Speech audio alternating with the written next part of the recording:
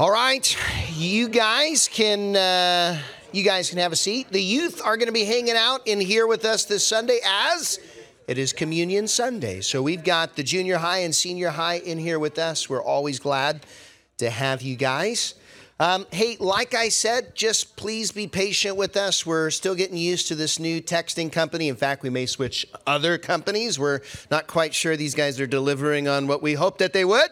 So all that to say, make sure that we've been trying to back up like our prayer stuff and things like that by sending it out via email. So if we don't also have your email, because we blast out stuff all week via email, make sure if you're like, I am not hearing from the church, we love you. We do want to communicate with you. So make sure you're, send us like, hey, I'm not getting texts or, hey, I'm not getting the emails, but we are working hard on keeping you guys up to date.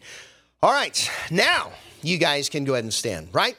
We are in the book of 1Thessalonians. We are in this section as we are watching the gospel go out in Thessalonica, and we're seeing how God is using it to radically impact the city, the country, etc. So let's start here. We'll read together as we honor God's word. Again, I'll read the odd, and then we'll read the even or highlighted verses together, which by this time you guys should have memorized. I think it's our third week reading this passage. You're like, I think I know this passage, Caleb.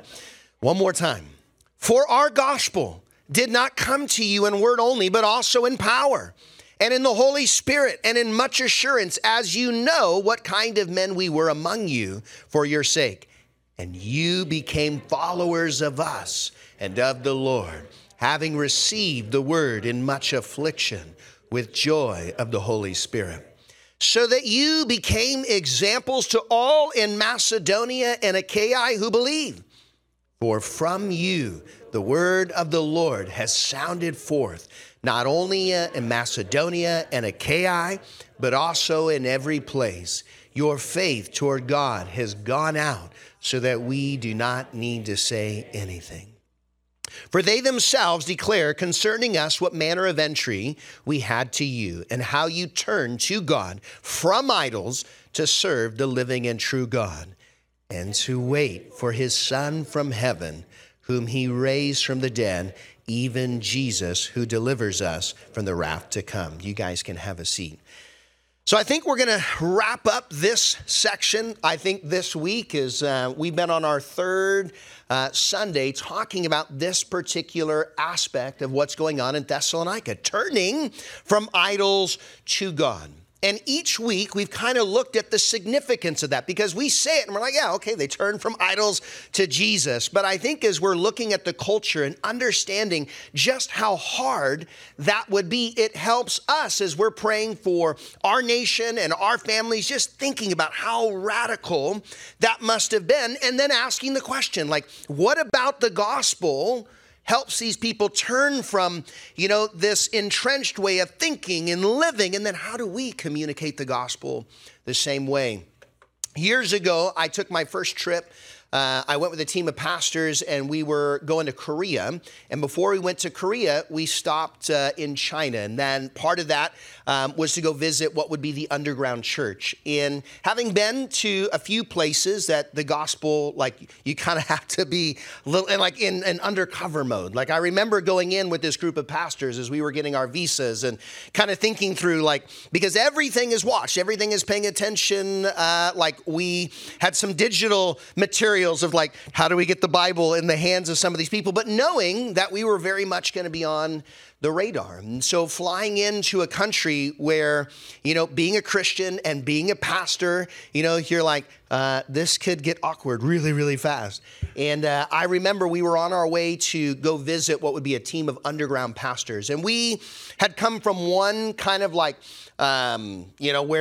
it's like, hey, we're going to roll out the red carpet, give you kind of the overview. But secretly we're like, okay, we're trying to meet with these pastors over here. And when you're there as Christians, you're going to be tailed. You're going to be kind of watched from the moment you land and get in to everything that you basically do.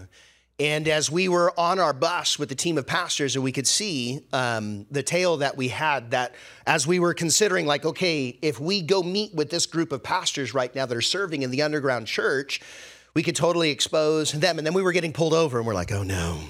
And then starts that conversation in the bus. To what extent, like looking at each other, knowing if we get arrested right now, because we did have like some materials and gospel things and resources that we wanted to give out. And you're having that moment of what happens when my faith, in terms of I'm here as a Christian, as a pastor, how are we going to deal with the legal consequences, implications if we're faced with who are you and what are you doing here? In those moments, like we talk about them, from books and different countries and cultures, but to actually be sitting in that section, as we were praying, they actually ended up leaving us alone. We ended up not being able to go minister with those pastors because we would have put them at risk, and we had to find another way to do that. But it was one of those moments where it became real. And I remember because like Kim, this was one of the things that she, like with YWAM and, being overseas, like when she was sharing her heart for missions. How many of you guys know who Brother Andrew was? So Brother Andrew, well-known, famous believer in the communist areas of like Yugoslavia, Romania, et cetera. And so when communism was the dominant culture out there, being a Christian and communicating the gospel was a punishable offense, let alone getting Bibles to people. And so he was a Bible smuggler. And he was someone who would smuggle Bibles in. And I remember this quote because it made me think about it. It was like, that was part of what I was thinking in the bus is like, I'm having a Brother Andrew moment. I remember praying something like this. I remember as Kim was telling me the story, like, dude, you got to hear about Brother Andrew. I think it was one of the first missionary books. Like, and read this God Smuggler book. Little did we know. And Brother Andrew says, and so for the first of many times, I said the prayer of God Smuggler. Lord, in my luggage, I have scripture that I want to take to your children across this border. When you were on earth, you made blind eyes see. Now I pray, make seeing eyes blind. Do not let the guards see those things you do not want them to see. And it's interesting. I've been in places where I think I have found myself praying the exact same thing. Whether in Muslim contexts, whether like our church, we helped do some church plants in Russia. We had teams over there, being in Europe. Like these are real moments sometimes as Christians where we are seeking to like, I'm going to honor God. I want to get the gospel out, but we're also coming in like to conflict with like the state, and a state that is adversarial to Christianity. It feels weird if you're in the West and you've never been in that situation. But throughout history, the gospel, Christianity has kind of been a disruptor when it comes to this idea of like, who is king? Uniquely, Christianity seems to threaten, that whole secular lifestyle, Caesar, et cetera. And so as we're trying to wrap our minds around like what it was like in Thessalonica, and I want to help us understand today kind of this third area of turning from idols. And so the idea isn't necessarily the state of Christianity. I want to talk about the Christianity in the state. When Christ and Caesar collide. So as we have walked through these different aspects, we talked about how in Greco-Roman aspects of religion and worship, the home, was probably the closest. I mean, every meal, every aspect of life was kind of governed by the little figurines and religious rites and things that you do. That was like a big part of your idea of religion. But as we zoom out and we think about the gods over the city, part of your job, part of your career would be connected to some type of guild. You would, offer and connect, worship and sacrifices, and you would all be a part of like honoring the God that was over your particular skill set. But all of these things actually worked in alignment with the state. Like as we think about the world in which Jesus was born into, we think about the Roman world and the power of whom? Caesar. And we realize that at this time, the concept of the worship of Caesar, the worship of the emperor and the empire was a significant part of everyday life. Now, you and I think of religion as like, okay, you've got to have like a whole worldview where you believe all these things. But for many of them, it was just like, this is a matter of loyalty. We're a part of the Pax Romana. This is how we have the peace of Rome. Everybody follow the rules and everything will go fine. But the idea that all of these support the empire, so Thessalonica had a unique status as a city. It was a capital city in that region, largest in population, partly because of its significance in terms of trade routes and all the rest of that kind of stuff. As a capital city, it was allowed a certain amount of freedom. It didn't have Roman guards and stuff set there amongst the area. It trusted, that the people there were all in support of the empire.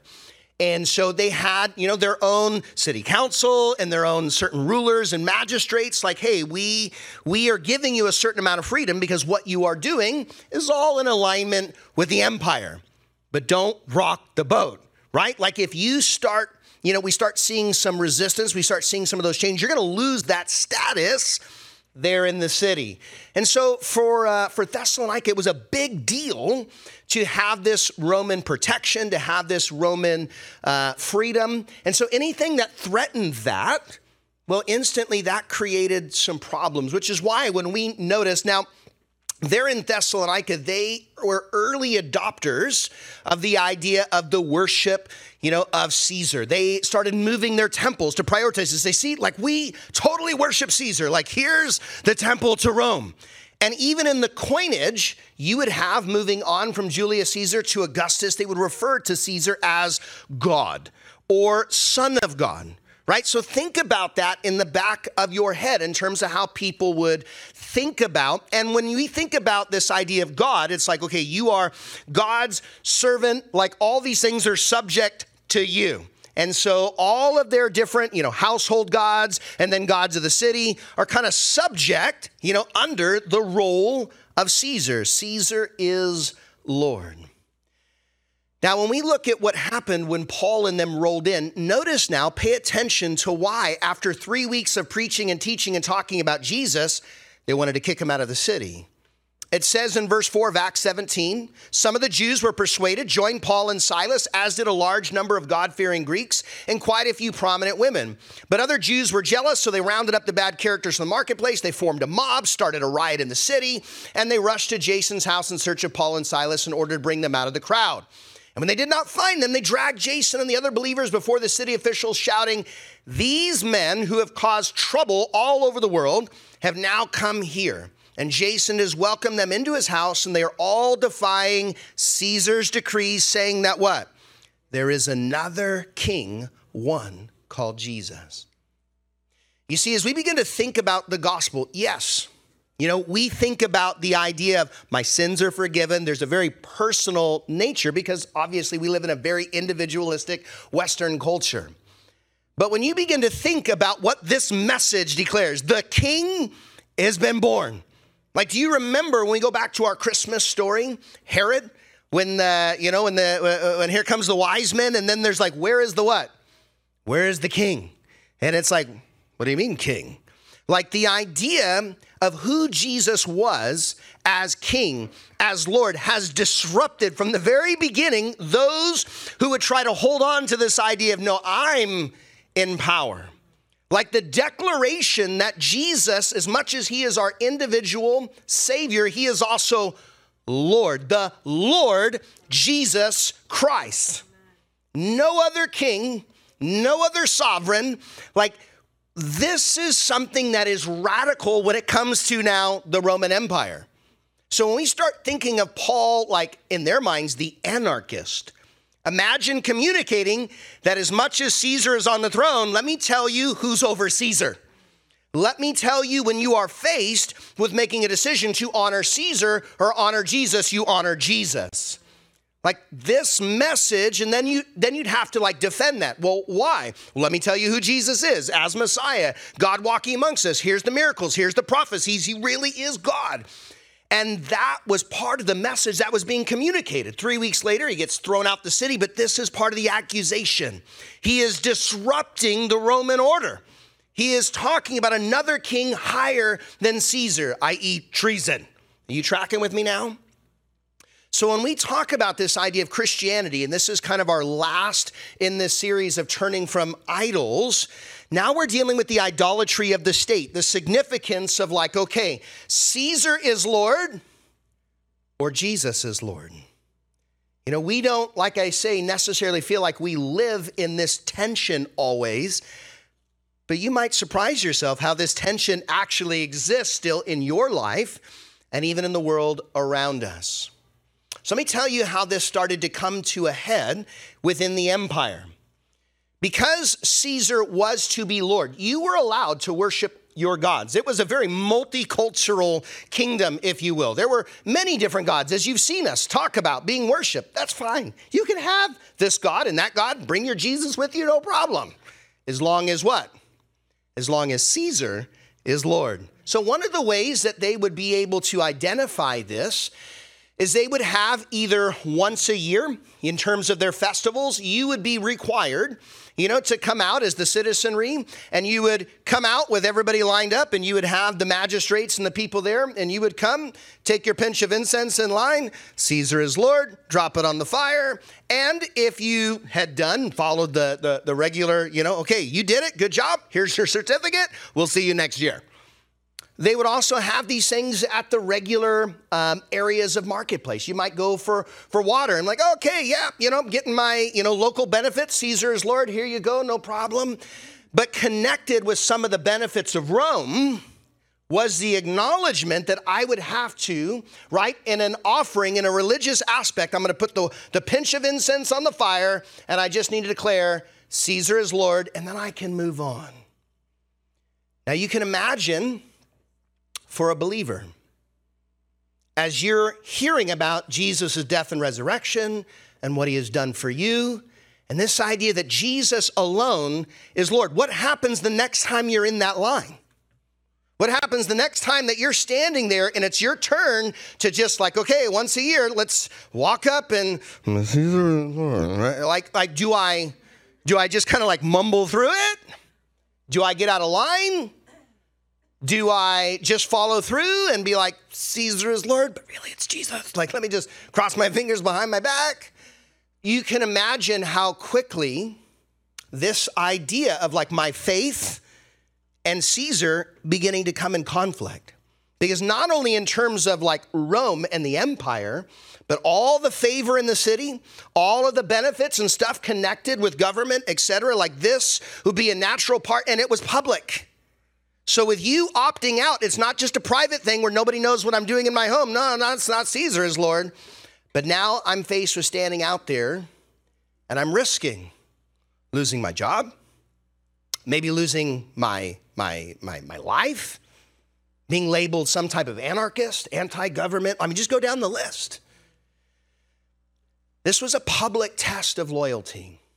And so it was ingrained in all of these different aspects of Greco-Roman life throughout the Greco-Roman Empire. And it ensured the favor of the empire and all these different tributaries. This was kind of the law of the land. And like I said, opting out would put you as an atheist and an anarchist. You are a disbeliever in God, and you are disloyal to the country, disloyal to the kingdom. Ergo, you put yourself in significant jeopardy. Most of us as believers have never really found ourselves with that type of tug-of-war. At least we don't really think about it in those terms. So giving you a little bit of context, under the Emperor Domitian, this was compulsory for every Roman citizen. The burning of a pinch of incense was rewarded by a certificate which had to be renewed annually. Failure to produce a certificate meant being branded as Christian, and this opened the way, if magistrates so decided, for the death penalty on the ground of treason. You see, as I mentioned, Rome didn't have a problem with worshiping Jesus. They had a problem with worshiping Jesus only. And in our multicultural, secular society, that's kind of where the dividing line starts to come in, right? I'm fine with you wearing a cross and talking about Jesus, but the moment you start to make Jesus the number one thing, the defining thing, the thing that's overarching, in terms of community, society, it's Jesus alone. Now you're getting intolerant. So you see, that's not so much of a new thing. Rome, have all your other gods, but the moment you start putting Jesus above Caesar, and you're opting out of this basic test of loyalty, Caesar is Lord, now we have a problem. For the Christian, this has been central to the teaching of the gospel. This is central to our understanding of who Jesus is. He is not just a man and a mere teacher. Messiah means what? Anointed one. The Christ isn't his last name. It is the stamp of the promise that we look at as we look at all the prophecies that are fulfilled in terms of what are we looking for? The one who would come, the King, the one whom one day every knee shall bow, every tongue confess. If we fast forward to Revelation chapter 5, remember, you come across an angel. Most people who would come across an angel in the Bible, what? Right? You fall down like dead.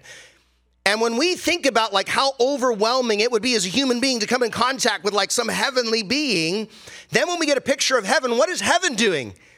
Bowing down before the throne. Worthy is. Like heaven bows and acknowledges the sovereignty of Jesus. How much more us here on earth?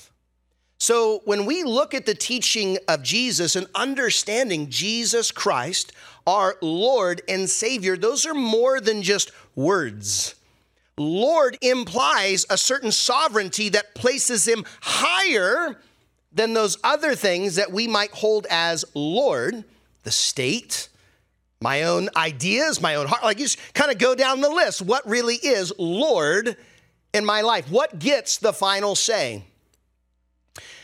Jesus said it this way: therefore, whoever confesses me before men, him I will also confess before my Father who is in heaven. Whoever denies me before men, him I will also deny before my Father who is in heaven. That is a pretty bold line, and one that many of the early Christians really had to face.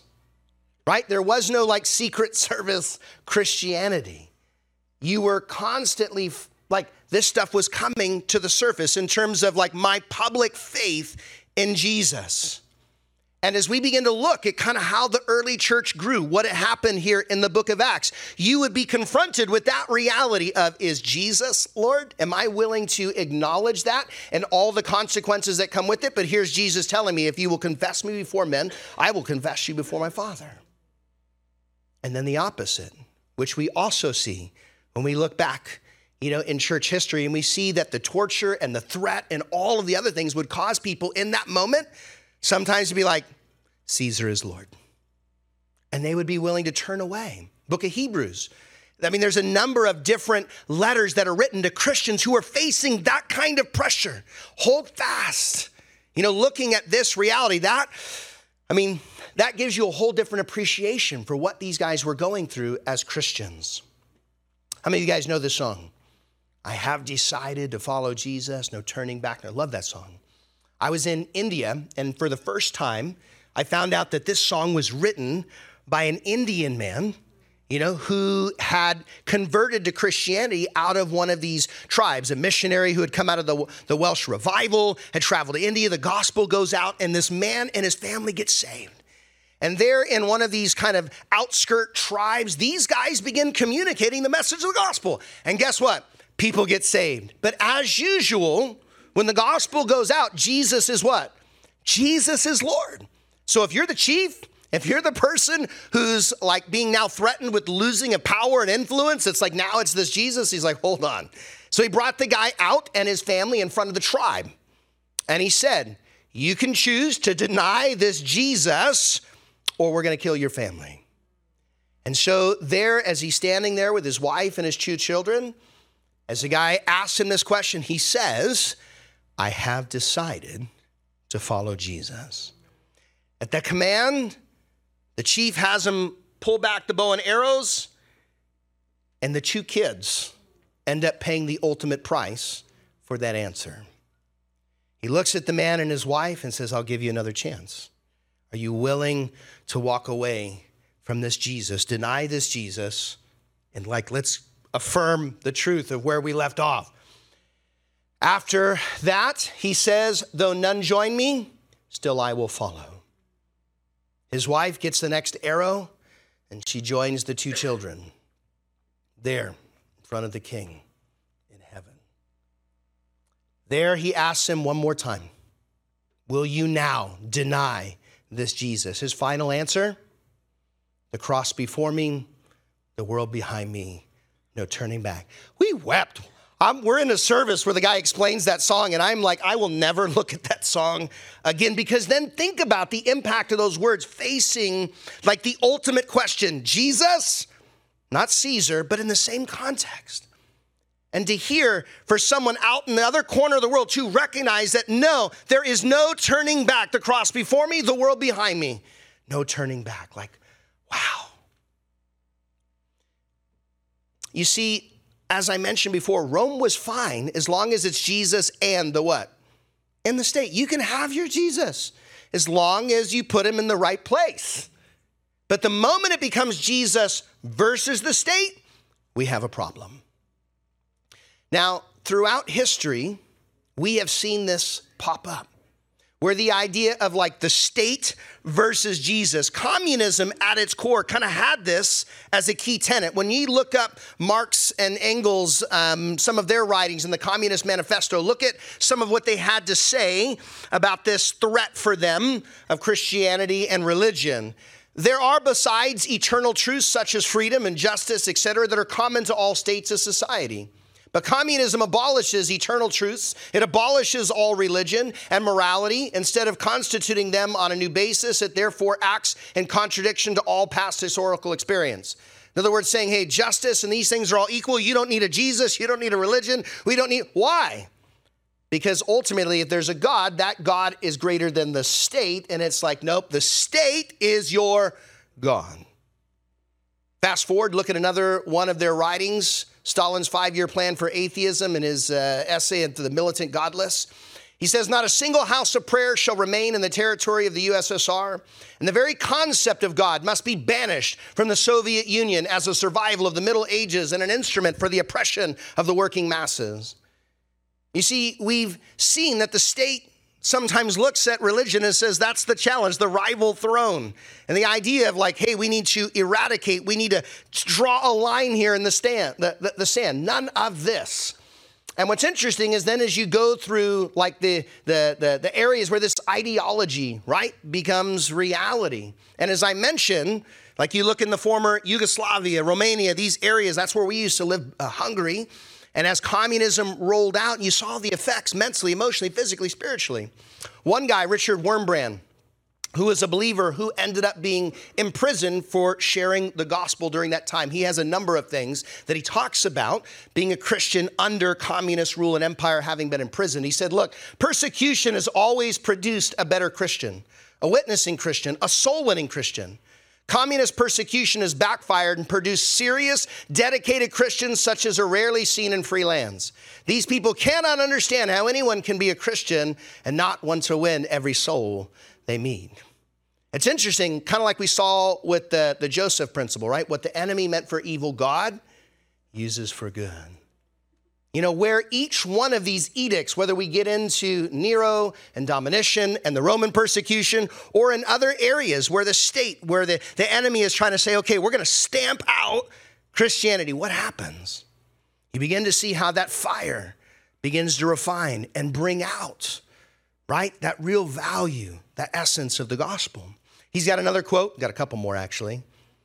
Because again, not all of us are living in an area where we're going to face this, but I love this quote that he says to believers. Not all of us are called to die a martyr's death, but all of us are called to have the same spirit of self-sacrifice and love to the very end as the martyrs had. I mean, that's part of the challenge for us. We may not be faced with the exact same pressure, but that same calling to begin to think through, what does obedience to Christ look like? What is my pinch of incense?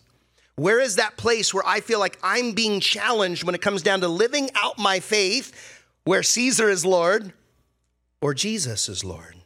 And that idea for Christians should be consistent no matter what part of the globe you're at. What does that radical obedience look like? I'll give you one other quote. He says, a man really believes not what he recites in his creed, but the only thing he is ready to die for. Again, I can say, hey, I'm a believer because I'm a part of this denomination. I've done this creed. I've done this thing, right?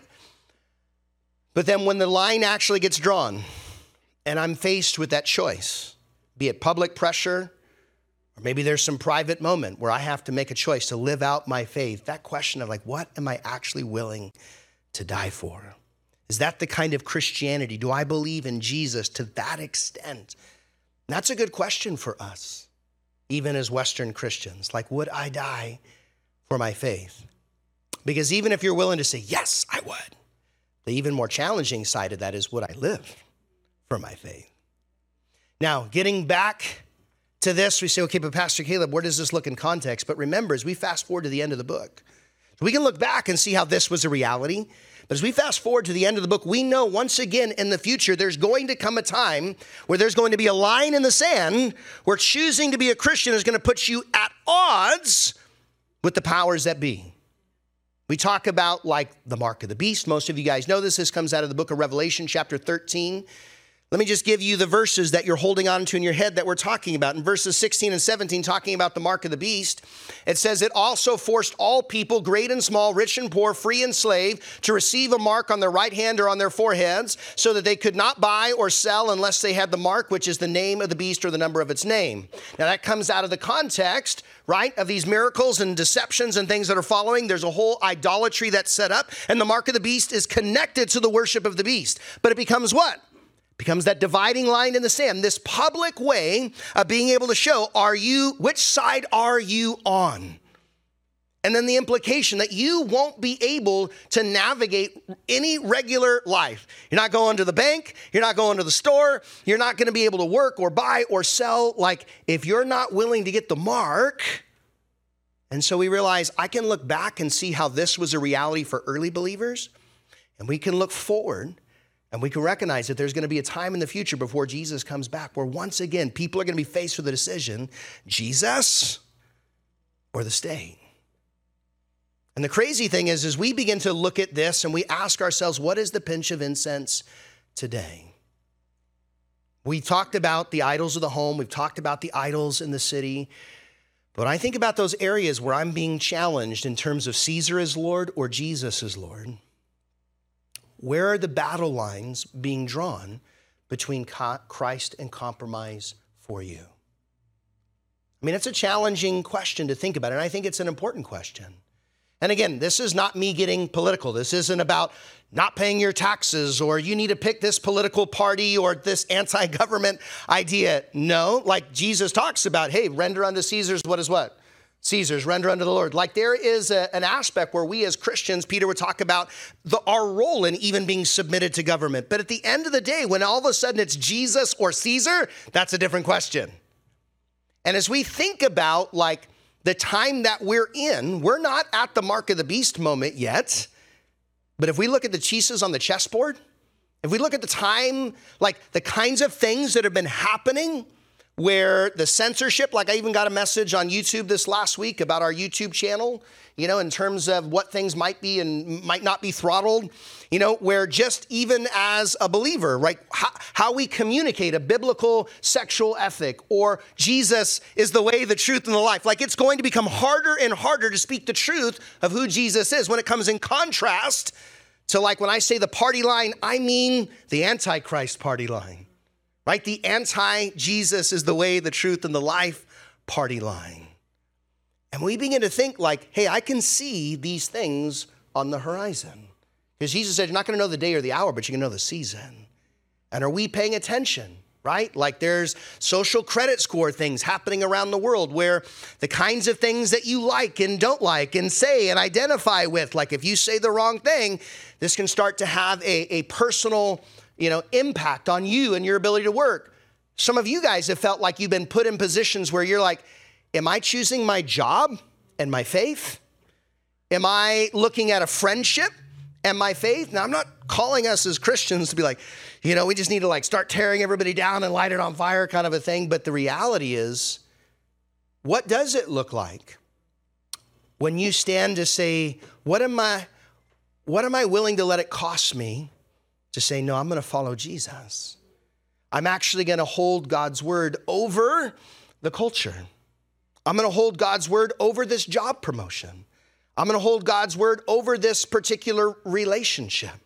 Because guys, it's becoming clearer and clearer that we're moving back to that Caesar is Lord or Jesus is Lord. Now again, they would be like, just right? Like, can I just offer the pinch of incense and go to work?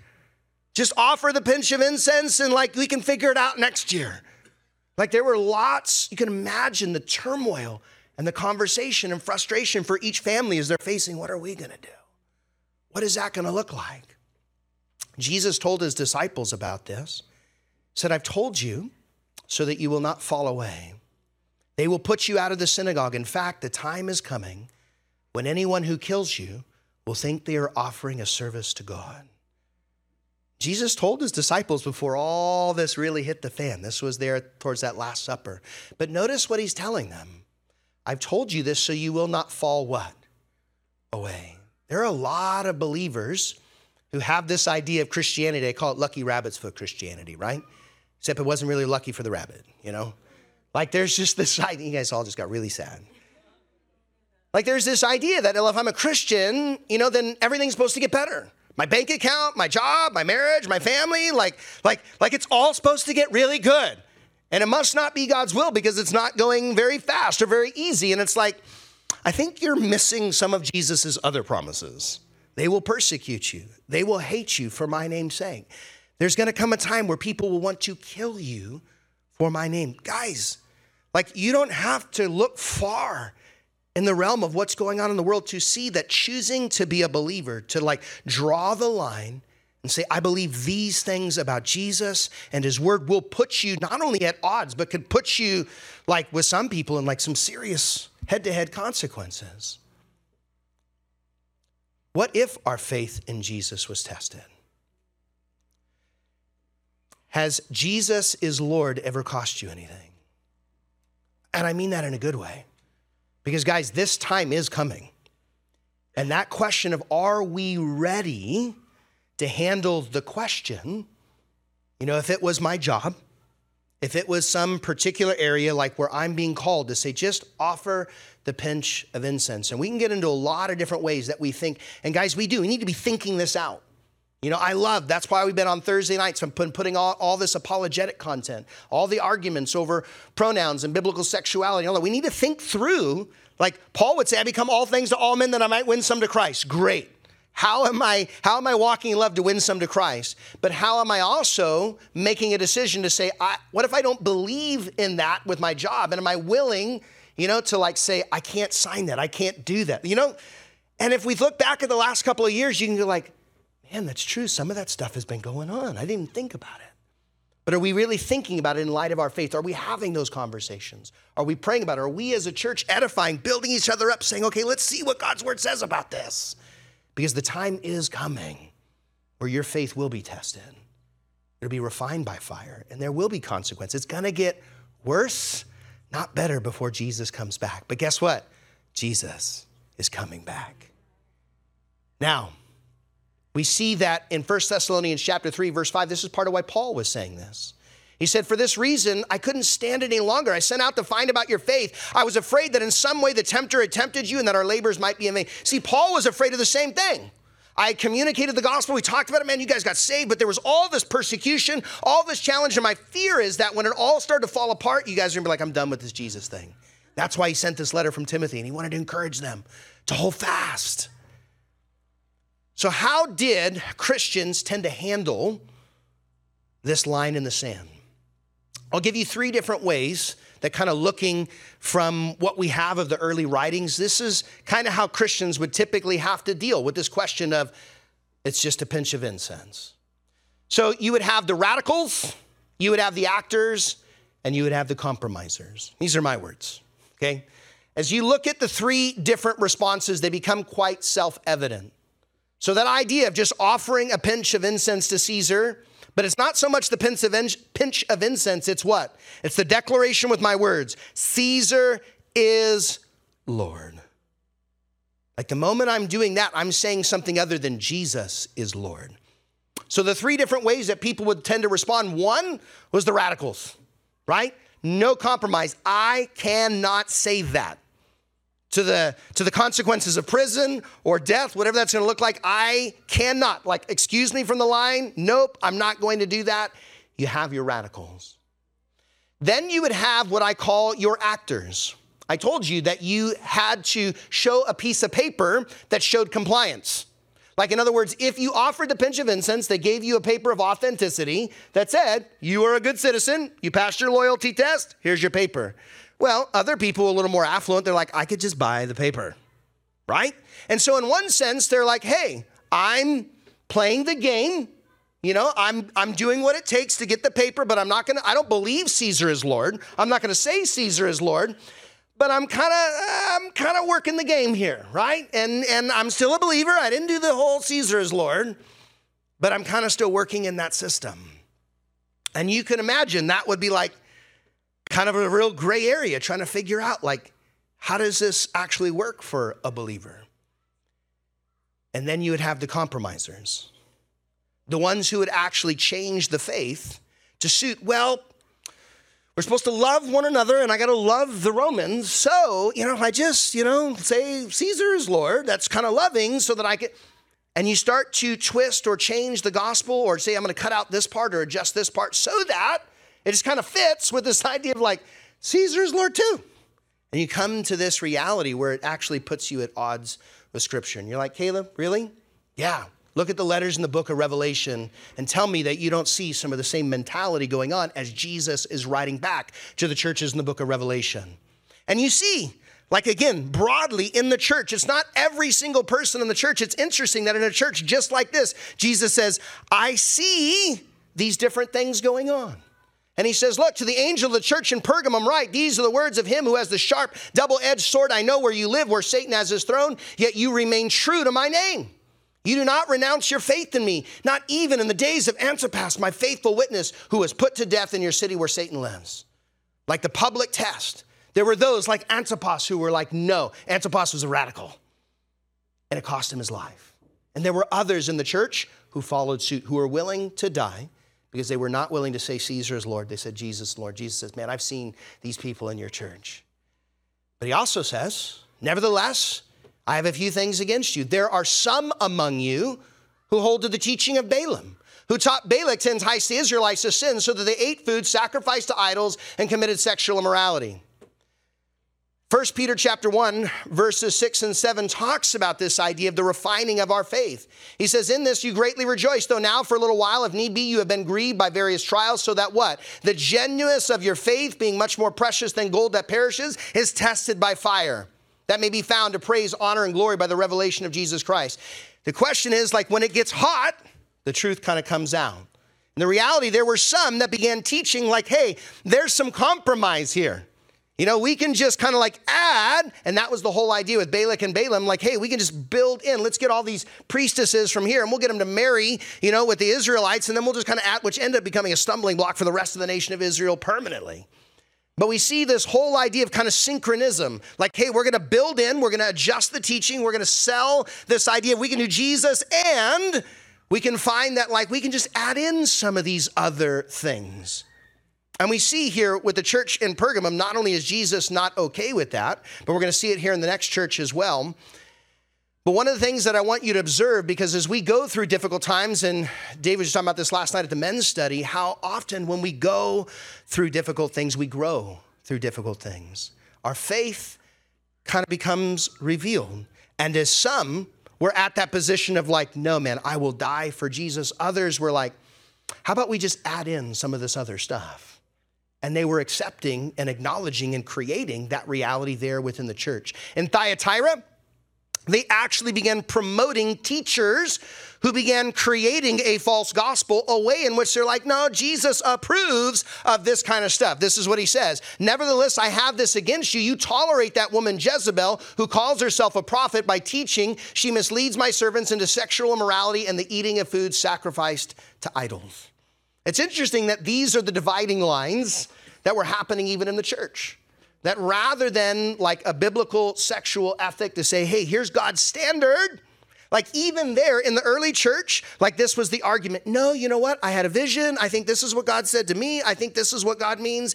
And her name probably wasn't Jezebel. He often uses names to ascribe character to this person. And we see that going back to the story of Ahab and Jezebel. And she brought in this idolatry with Ahab, etc. And that's what she was affirming. She's declaring, thus saith the Lord. And that's the scary thing, guys. You don't have to look far to find churches and teachers today who are willing to adjust. They kind of get out like the scissors, or they get out the whiteout, and we begin to change and adjust the word of God to fit our culture and society. So it's like I can offer a pinch over here and still offer something to Jesus over there. I point this one out because this has been, pretty bold. I think this is a pretty clear observation of what I mean by kind of twisting the word of God to fit your own cultural sexual ethic. And like in her particular book, as she left, her husband and started her own, life and, pursuing it in her own, lesbian, advocacy, like she's written as a Christian author using a number of verses to kind of describe, no, this is what God says is okay. And this is where I get now you get me as a pastor saying, hold on, you're twisting and changing the word of God to fit your own cultural or sinful narrative. Like this is one thing she put in her book, Untamed. Maybe Eve was never meant to be our warning. Maybe she was meant to be our model. Own your wanting. Eat the apple. Let it burn. You see what I mean, though? But this goes back to the garden of, did God really say? Guys, she is just the tip of the iceberg with the different ways that the enemy does want to get you to think, is it what God said or is it what I think? How many of us are like, maybe God didn't really mean, and there's that faith. Am I going to choose to believe what God's word says? Am I going to believe that even though it flies in the face of culture and some of these challenges that it's like, man, how do I understand that? What does that mean, etc.? But it's like, okay, I'm going to hold God's word as the final authority, not culture, not my head, not my heart, not philosophy, etc. But I'm going to believe what God's word said versus like, well, what if it just means this? What if what he really meant was, and you can go down the list. You can get on YouTube and you can find a plethora. This is, like I said, the tip of the iceberg. But notice that oftentimes it's always about excusing sin to try to make something where it's like, well, God's really holding something back from you. What you really need, there's some secret knowledge or special knowledge. And it becomes really challenging. But guys, as much as you could look at her in that, the question is I should be asking myself, is there anything that I'm excusing where I've just kind of like, well, God really doesn't, right? Like we begin to look at greed. I begin to look at other areas with my taxes. I begin to look at other areas with my boss and my time card. Like, is there any other area where I'm like, yeah, well, God's kind of like, you see what I mean? And you're like, it's just a pinch of incense. You see, the Bible tells us, 1 Timothy chapter 4, verse 1, the Spirit expressly says that in the latter times some will what? Depart from the faith, giving heed to deceiving spirits and doctrines of demons. I'm not going to get into an argument with you, once saved, always saved, that kind of stuff. What I am going to say is there's a tension and a fear that we have in Scripture. Now, whether some people you're like, maybe they were never believers. My point is there are going to be people who are going to walk away from what they said, well, once I believed, once I was a Christian, and now I'm not because I'm following some other, it says, doctrines. As we get towards the end of the book, there's an apostasy. That word means a falling away. Now, again, whether these people are falling away from the faith, you could argue whether they really had faith. I get all of that. But the point is, there are going to be people that are deceived, walking away to doctrines of demons. We pray that it would be none of us, that we wouldn't be deceived, that we wouldn't be twisting, that we wouldn't be changing the word of God, because that's what Paul keeps saying. I don't want you to walk away as it gets harder and harder and harder to be a Christian. So when you look at the list, compromisers, actors, let me just zero in on the radicals for a moment because we need some good news here with this story. As it said here about Antipas, right? We're like, man, Antipas was a radical. There's some radicals in this room. I know some, and you're looking at this like people that have already made that decision. No turning back. Cross before me, the world behind me. This is an interesting example of a guy we know a little bit about who was a radical. We don't know a lot about Antipas, but we know something about a guy named Polycarp. Polycarp was an apostle, a disciple of John there in Smyrna, right in the same region that it's talking about. And Polycarp, as an old Christian, was faced with the same question, the same challenge. Now late in his 80s, facing judgment for being a Christian and now being an anarchist, not willing to offer the pinch of incense.